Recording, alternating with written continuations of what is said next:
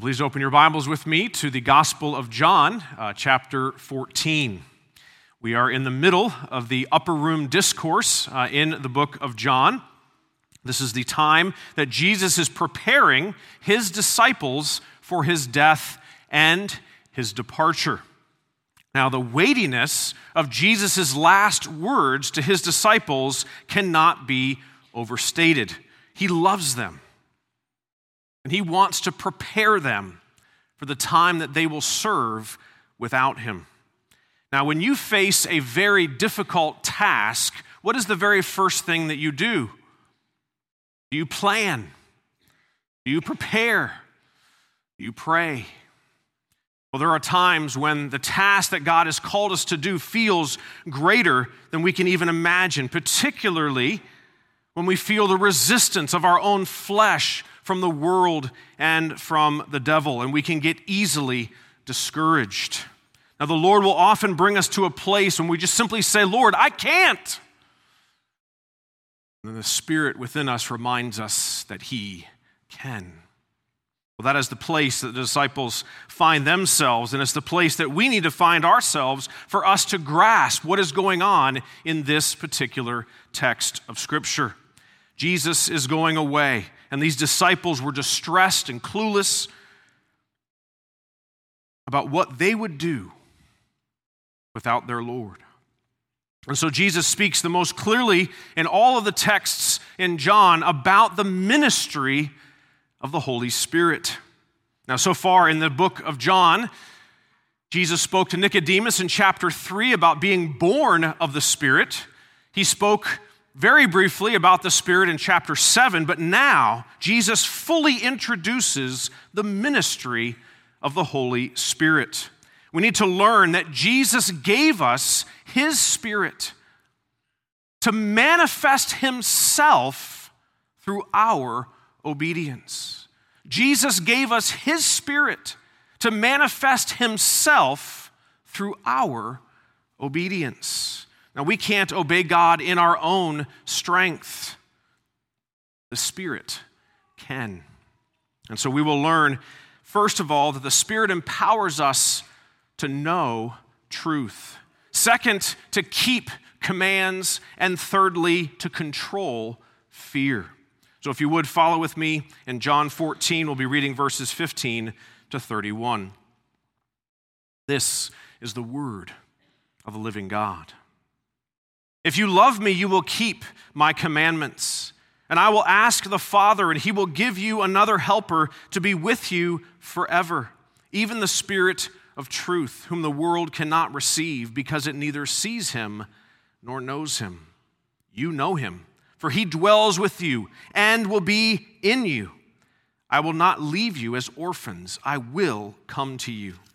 Yet a little while, and the world will see me no more, but you will see me. Because I live, you also will live. In that day, you will know that I am in my Father, and you in me, and I in you. Whoever has my commandments and keeps them, he it is who loves me. And he who loves me will be loved by my Father, and I will love him and manifest myself to him. Judas, not Iscariot, said to him, Lord, how is it that you will manifest yourself to us and not to the world? Jesus answered him, if anyone loves me, he will keep my word. And my Father will love him and will come to him and make our home with him. Whoever does not love me does not keep my words. And the word that you hear is not mine, but the Father's who sent me. These things I have spoken to you while I am still with you. But the Helper, the Holy Spirit, whom the Father will send in my name, He will teach you all things and bring to your remembrance all that I have said to you. Peace I leave with you. My peace I give to you. Not as the world gives do I give to you. Let not your hearts be troubled, neither let them be afraid. You heard me say to you, I am going away and I will come to you. If you loved me, you would have rejoiced because I am going to the Father, for the Father is greater than I. And now I have told you before it takes place, so that when it does take place, you may believe. I will no longer talk much with you, for the ruler of this world is coming. He has no claim on me, but I do as the Father has commanded me, so that the world may know that I love the Father. Rise, let us go from here. Let's pray together. Father, may the words of my mouth and the meditations of our hearts be acceptable in your sight, O Lord, our rock and our Redeemer. Amen. Most of you know that I did not grow up in church, but came to faith in Christ in my late teens when I was 19. For those of you that are newer, you may not know that I had very long blonde hair down to the middle of my back. Very hard to guess now. But at the time that I came to Christ, I was so hungry for the Word of God that I got involved in like 4 different Bible studies over that summer. And one of the Bible studies was the one that was the closest to my house. And it just so happened to be full of a bunch of seasoned saints that were very dear, all of them with white hair in their 70s and 80s, and then me, the 19-year-old with the long blonde hair. So if you can imagine that situation. And they would ask different questions, and I wasn't really sure how to answer those questions because I knew nothing. And so I would tell them that. I said, I've just started learning about these things. I really don't know the answer. And so one of the guys trying to encourage me said, I've been in church my whole life, but it's only recently that I came to understand the gospel myself and to trust Jesus as my Lord and Savior. And in absolute seriousness, I said to him, just in time, yeah, I made 8 friends very quickly with that comment, not knowing why they were laughing so hard until I realized how it sounded to him. Brothers and sisters, it is possible to gain a head knowledge about Christianity and yet not actually turn from our sins and trust Jesus Christ alone as Lord and Savior. It's possible. Dr. R.C. Sproul tells a very similar story about his wife, Vesta. They had been dating since high school, but went to different colleges. And so R.C. came to faith when he was in college, and he and his girlfriend were going to take a trip home. And so she decided to visit him at his college before they made their way back home. And when she was there for that day, there was a Bible study that they were having. And during that Bible study, the gospel was presented. And this girl, who had grown up in church her entire life, transferred her trust to Jesus Christ alone for salvation. She told R.C. that now I know who the Holy Spirit is. I knew about him from the Apostles' Creed and from the preaching that I've heard, but now I know him personally. She came to know God because of the inward work of the Holy Spirit. And so we learn first that only by the Spirit can we know truth. Verse 15 says, if you love me, you will keep my commandments. Now, how do you think that sounded to the disciples? Didn't they already know the truth of God's commands? I mean, the Jews had heard God's commands and taught them to their children for almost 1,500 years. The disciples were not ignorant about what God required. But Jesus reminded the disciples of what it says in Deuteronomy when he said in Matthew 22, you shall love the Lord your God with all your heart and with all your soul and with all your mind. This is the great and first commandment. And a second is like it. You shall love your neighbor as yourself. On these 2 commandments depend all the law and the prophets. Jesus wanted the disciples to know that love for God and love for others is the summary of all of God's law. Love is at the heart of obedience. But notice that Jesus did not say, if you love me, you should keep my commandments. He didn't say should. He said you will. It's a promise. Our text today is filled with promise after promise of what Jesus will do by the power of his Spirit. But how could Jesus promise that we will keep his commands? No one can keep God's law perfectly. Jesus is the only one to ever live the perfect life. We break all of God's commands every day.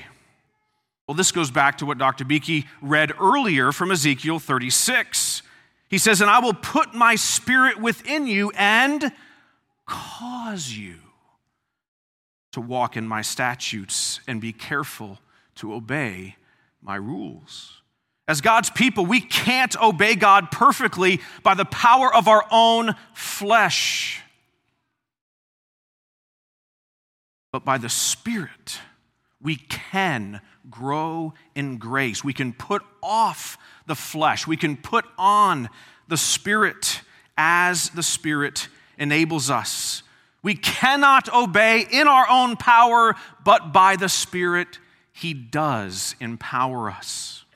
Now, consistent with this prophecy in Ezekiel, Jesus teaches them what will happen in the future by the indwelling of the Holy Spirit. Now, we know afterwards it's the day of Pentecost that he's referring to, but he says in verse 16, "And I will ask the Father, and he will give you another helper to be with you forever, even the Spirit of truth, whom the world cannot receive because it neither sees him nor knows him." Did you notice that the gift of the Holy Spirit is actually an answer to Jesus' prayer? Jesus says, "I will ask of the Father," and God grants that prayer so that we are not left alone. Jesus kept his promise to never leave us because he dwells with us by his Spirit, who is called in this text the Helper.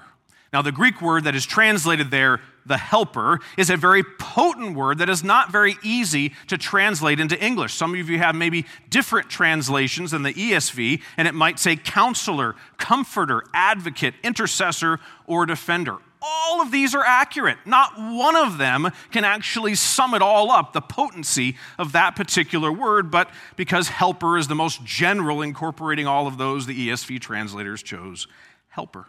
Now, this helper is only for believers. Jesus wants us to know that the world cannot receive biblical truth because they are spiritually dead. Only when the Spirit comes and raises the dead soul to life and then gives them faith will they know truth and then believe the gospel of Jesus Christ. Only when the Spirit initiates salvation can a dead sinner come to faith in Jesus. And so Jesus says, "You know him, for he dwells with you and will be in you." Now, the Spirit of truth dwelled in Jesus, and so the Spirit was with the disciples the whole time in Jesus. But soon, during the day of Pentecost, the Spirit would dwell in them too, right? Our bodies are the temple of the Holy Spirit. But how can we be certain that the Spirit of God is dwelling in my heart and in your heart? I don't want anybody leaving here without the opportunity to know the Holy Spirit personally. And so there's 3 ways that the Spirit works in people's hearts to bring them to saving faith.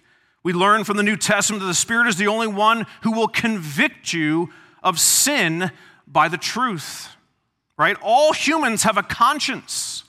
And that conscience may cause you to feel guilty when you sin. Even unbelievers can feel guilt.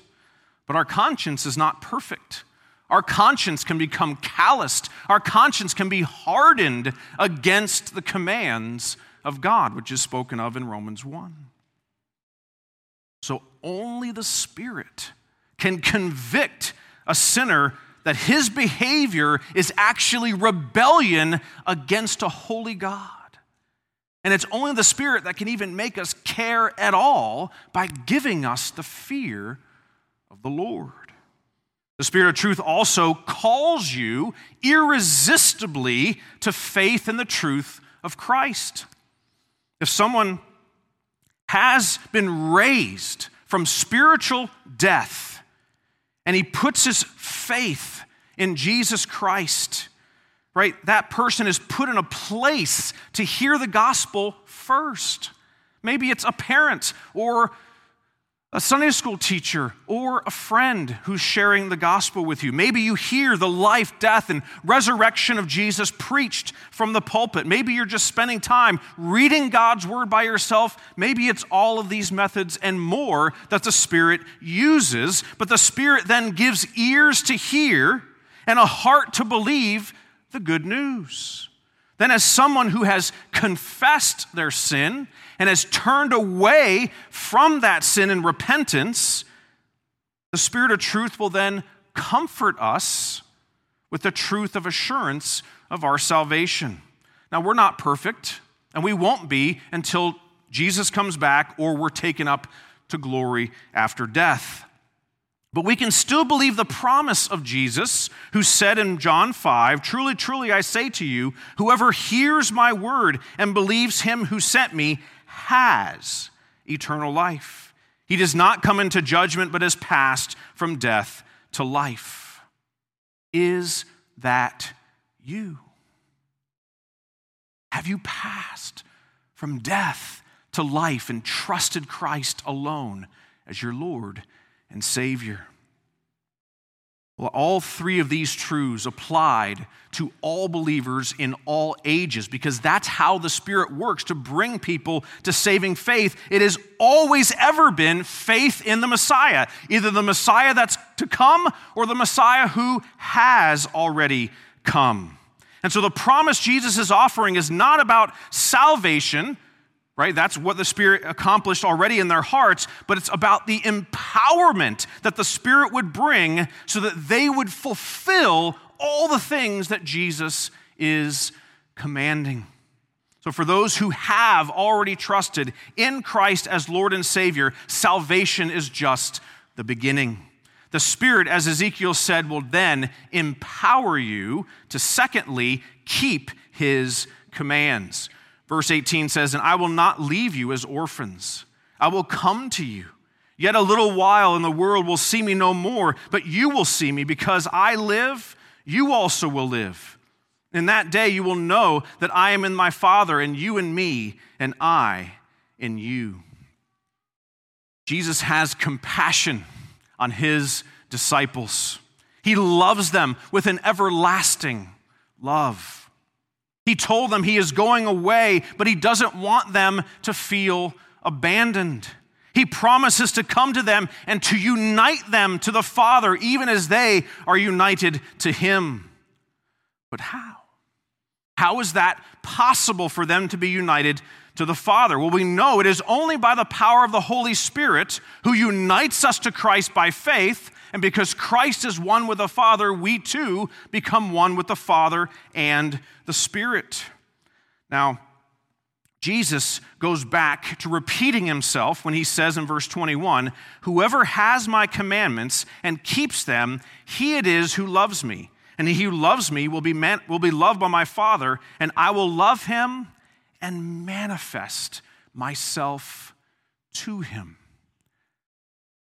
I hope you feel the gravity of that particular promise. He's saying he's going away, but he's saying he will manifest himself to us.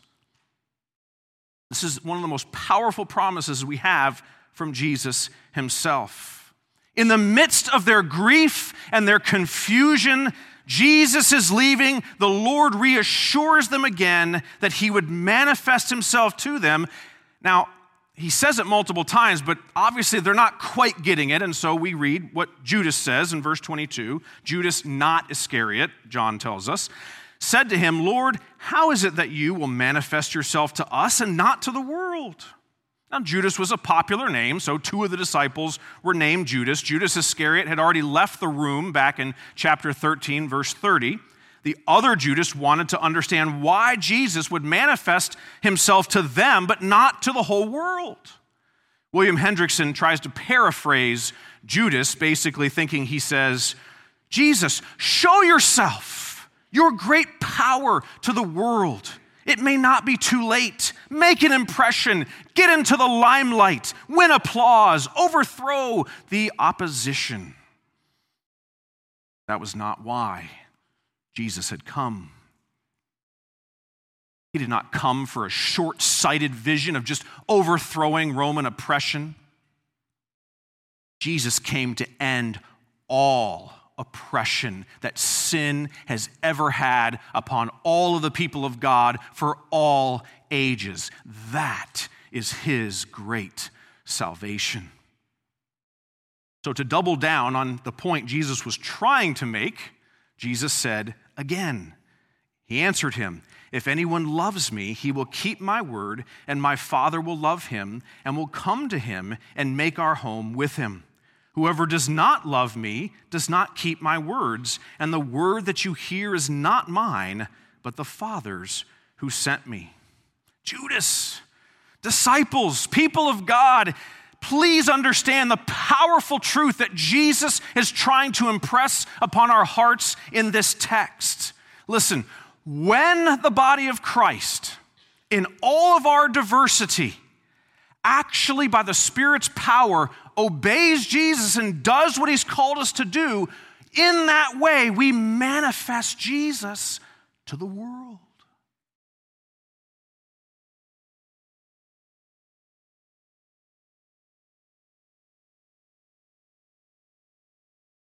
God's commands are the manifestation of his own character. So when we imitate him, by the grace of the Spirit, when we reflect the holiness of God, people can see the manifestation of Jesus. Jesus will pray that this exact thing will happen 3 chapters later in John 17. He says in verse 20, "I do not ask for these only, but also for those who will believe in me through their word, that they may be one. Just as you, Father, are in me and I in you, that they also may be in us." And here's the purpose clause, "so that the world may believe that you sent me." Brothers and sisters, we cannot keep God's commands in our own strength. We can't, but the Spirit can. There is nothing we can do to make ourselves acceptable to God by our own effort. But as those who are loved, as those who have already received the grace of salvation by faith alone, in Christ alone, we have a faith that is a living faith. It is a faith that responds to God in obedience. And so that as we manifest Jesus in our sanctification, our love for God, our love for one another, then people can see Jesus in us. When we die to self and put on Christ, people see the Spirit's work. If they are then given ears to hear and hearts to believe, they may know and may even ask you, "What's different about you?" Jesus is the difference. It's the only thing you have to tell them. If you see anything different, it's, "I'm hoping what you see is Jesus."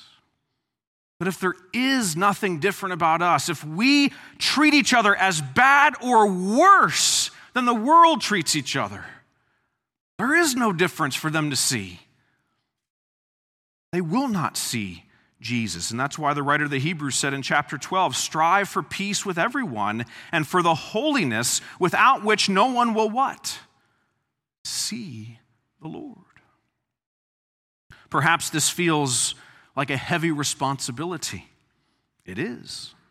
The disciples were likely overwhelmed by this as well. He knows our weakness. He knows that our default response, every time God shows up, what happens? Do not fear.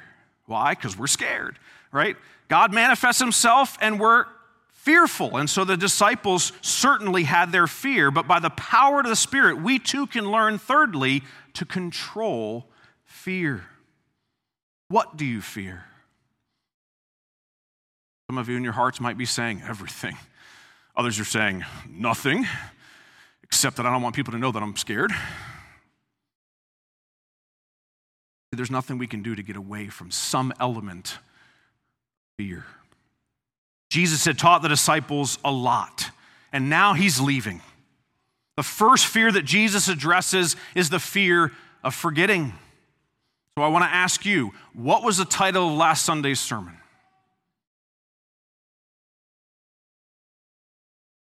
Are you scared you forgot? Maybe you did, maybe you didn't. I don't know. It was called Faith, Not Fear. Maybe we can all go back and listen to that. But Jesus knows that his disciples can't remember everything either. Right? We're not alone. They were the same way. Jesus taught a lot of things that they likely forgot. And so Jesus tries to encourage them in verse 25. He says, "These things I have spoken to you while I am still with you, but the Helper, the Holy Spirit, whom the Father will send in my name, he will teach you all things and bring to your remembrance all that I have said to you." That promise is proven by holding the New Testament in our hands, right? The Spirit taught them. The Spirit gave them remembrance. It says that he carried them along, that the Holy Spirit carried them along as they wrote the Word of God in the New Testament. So we have that glorious promise. But Jesus then addressed the fear of trouble. Verse 27, "Peace I leave with you, my peace I give to you. Not as the world gives do I give to you. Let not your hearts be troubled, neither let them be afraid." Now you may be wondering, how does the world give? The world gives temporarily to manipulate you to do what they want you to do. That's how the world gives.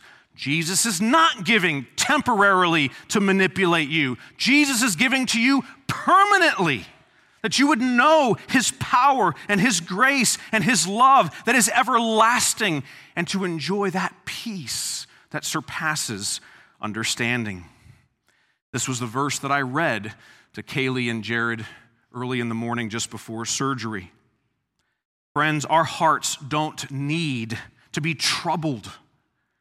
We don't need to be afraid because nothing surpasses God. Nothing surprises God. God cannot be overcome and God cannot be deceived. God's plan is the only plan that will ever work out perfectly, and his ways are greater than our ways. We just simply need to find rest in the promises that Jesus gives us over and over again, so that we might have true and everlasting peace. Jesus then addresses the fear of loneliness in verse 28. "You heard me say to you, I am going away and I will come to you. If you loved me, you would have rejoiced because I am going to the Father, for the Father is greater than I." Now, when we fear loneliness, we struggle looking at things from others' perspective. And that's what Jesus is telling the disciples. If you really loved me, you'd be happy that I'm going to the Father. Well, for those of you in this room who are mourning a believing spouse, you know that your spouse is finally at peace. And the love that you have for your spouse actually helps you to accept that they enjoying that peace gives you peace because of the love the Spirit gave to you. That is a powerful truth. Jesus can minister to us in that loss with his love. Finally, Jesus addresses the fear of unbelief in verse 29. "And now I have told you before it takes place, so that when it does, you may believe. I will no longer talk much with you, for the ruler of this world is coming. He has no claim on me, but I do as the Father has commanded me, so that the world may know that I love the Father." Jesus gave us these promises before they happen to strengthen our faith when they happen. Everything God ever promised is yes in Jesus Christ. Even the devil himself can't stop Jesus from loving the Father. It was the Father who asked him to go obediently to the cross.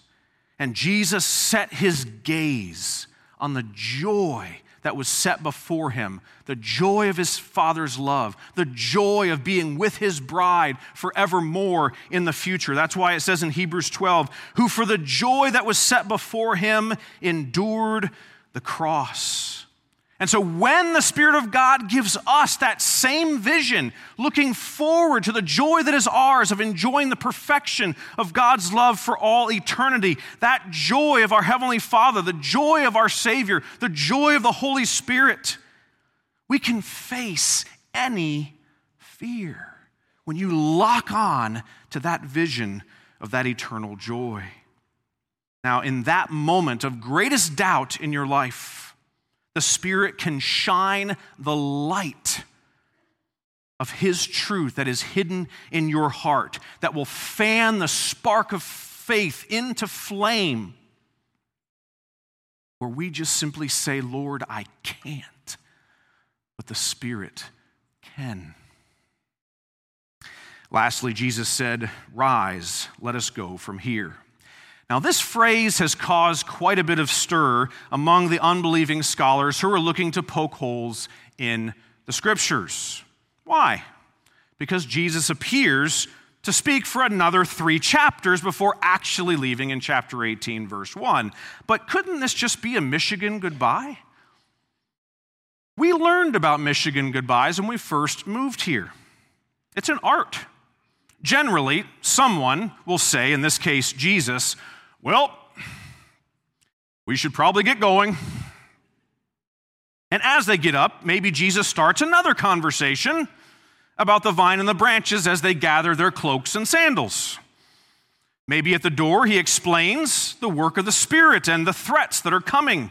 And maybe feeling such urgency because what is actually about to happen, Jesus then decides to pray the high priestly prayer while they're standing at the door, and then he went out with his disciples across the Kidron Valley. I mean, it sounds perfectly reasonable to me, at least if you're from Michigan.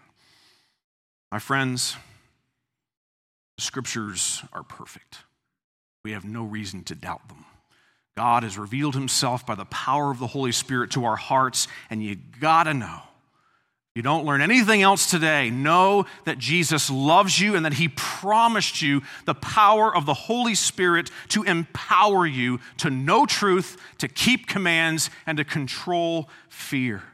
Jesus gave us his Spirit to manifest himself through our obedience so that people get a glimpse of Jesus and that we can share the gospel with them and that they might have ears to hear the glorious salvation that comes to us in Christ alone.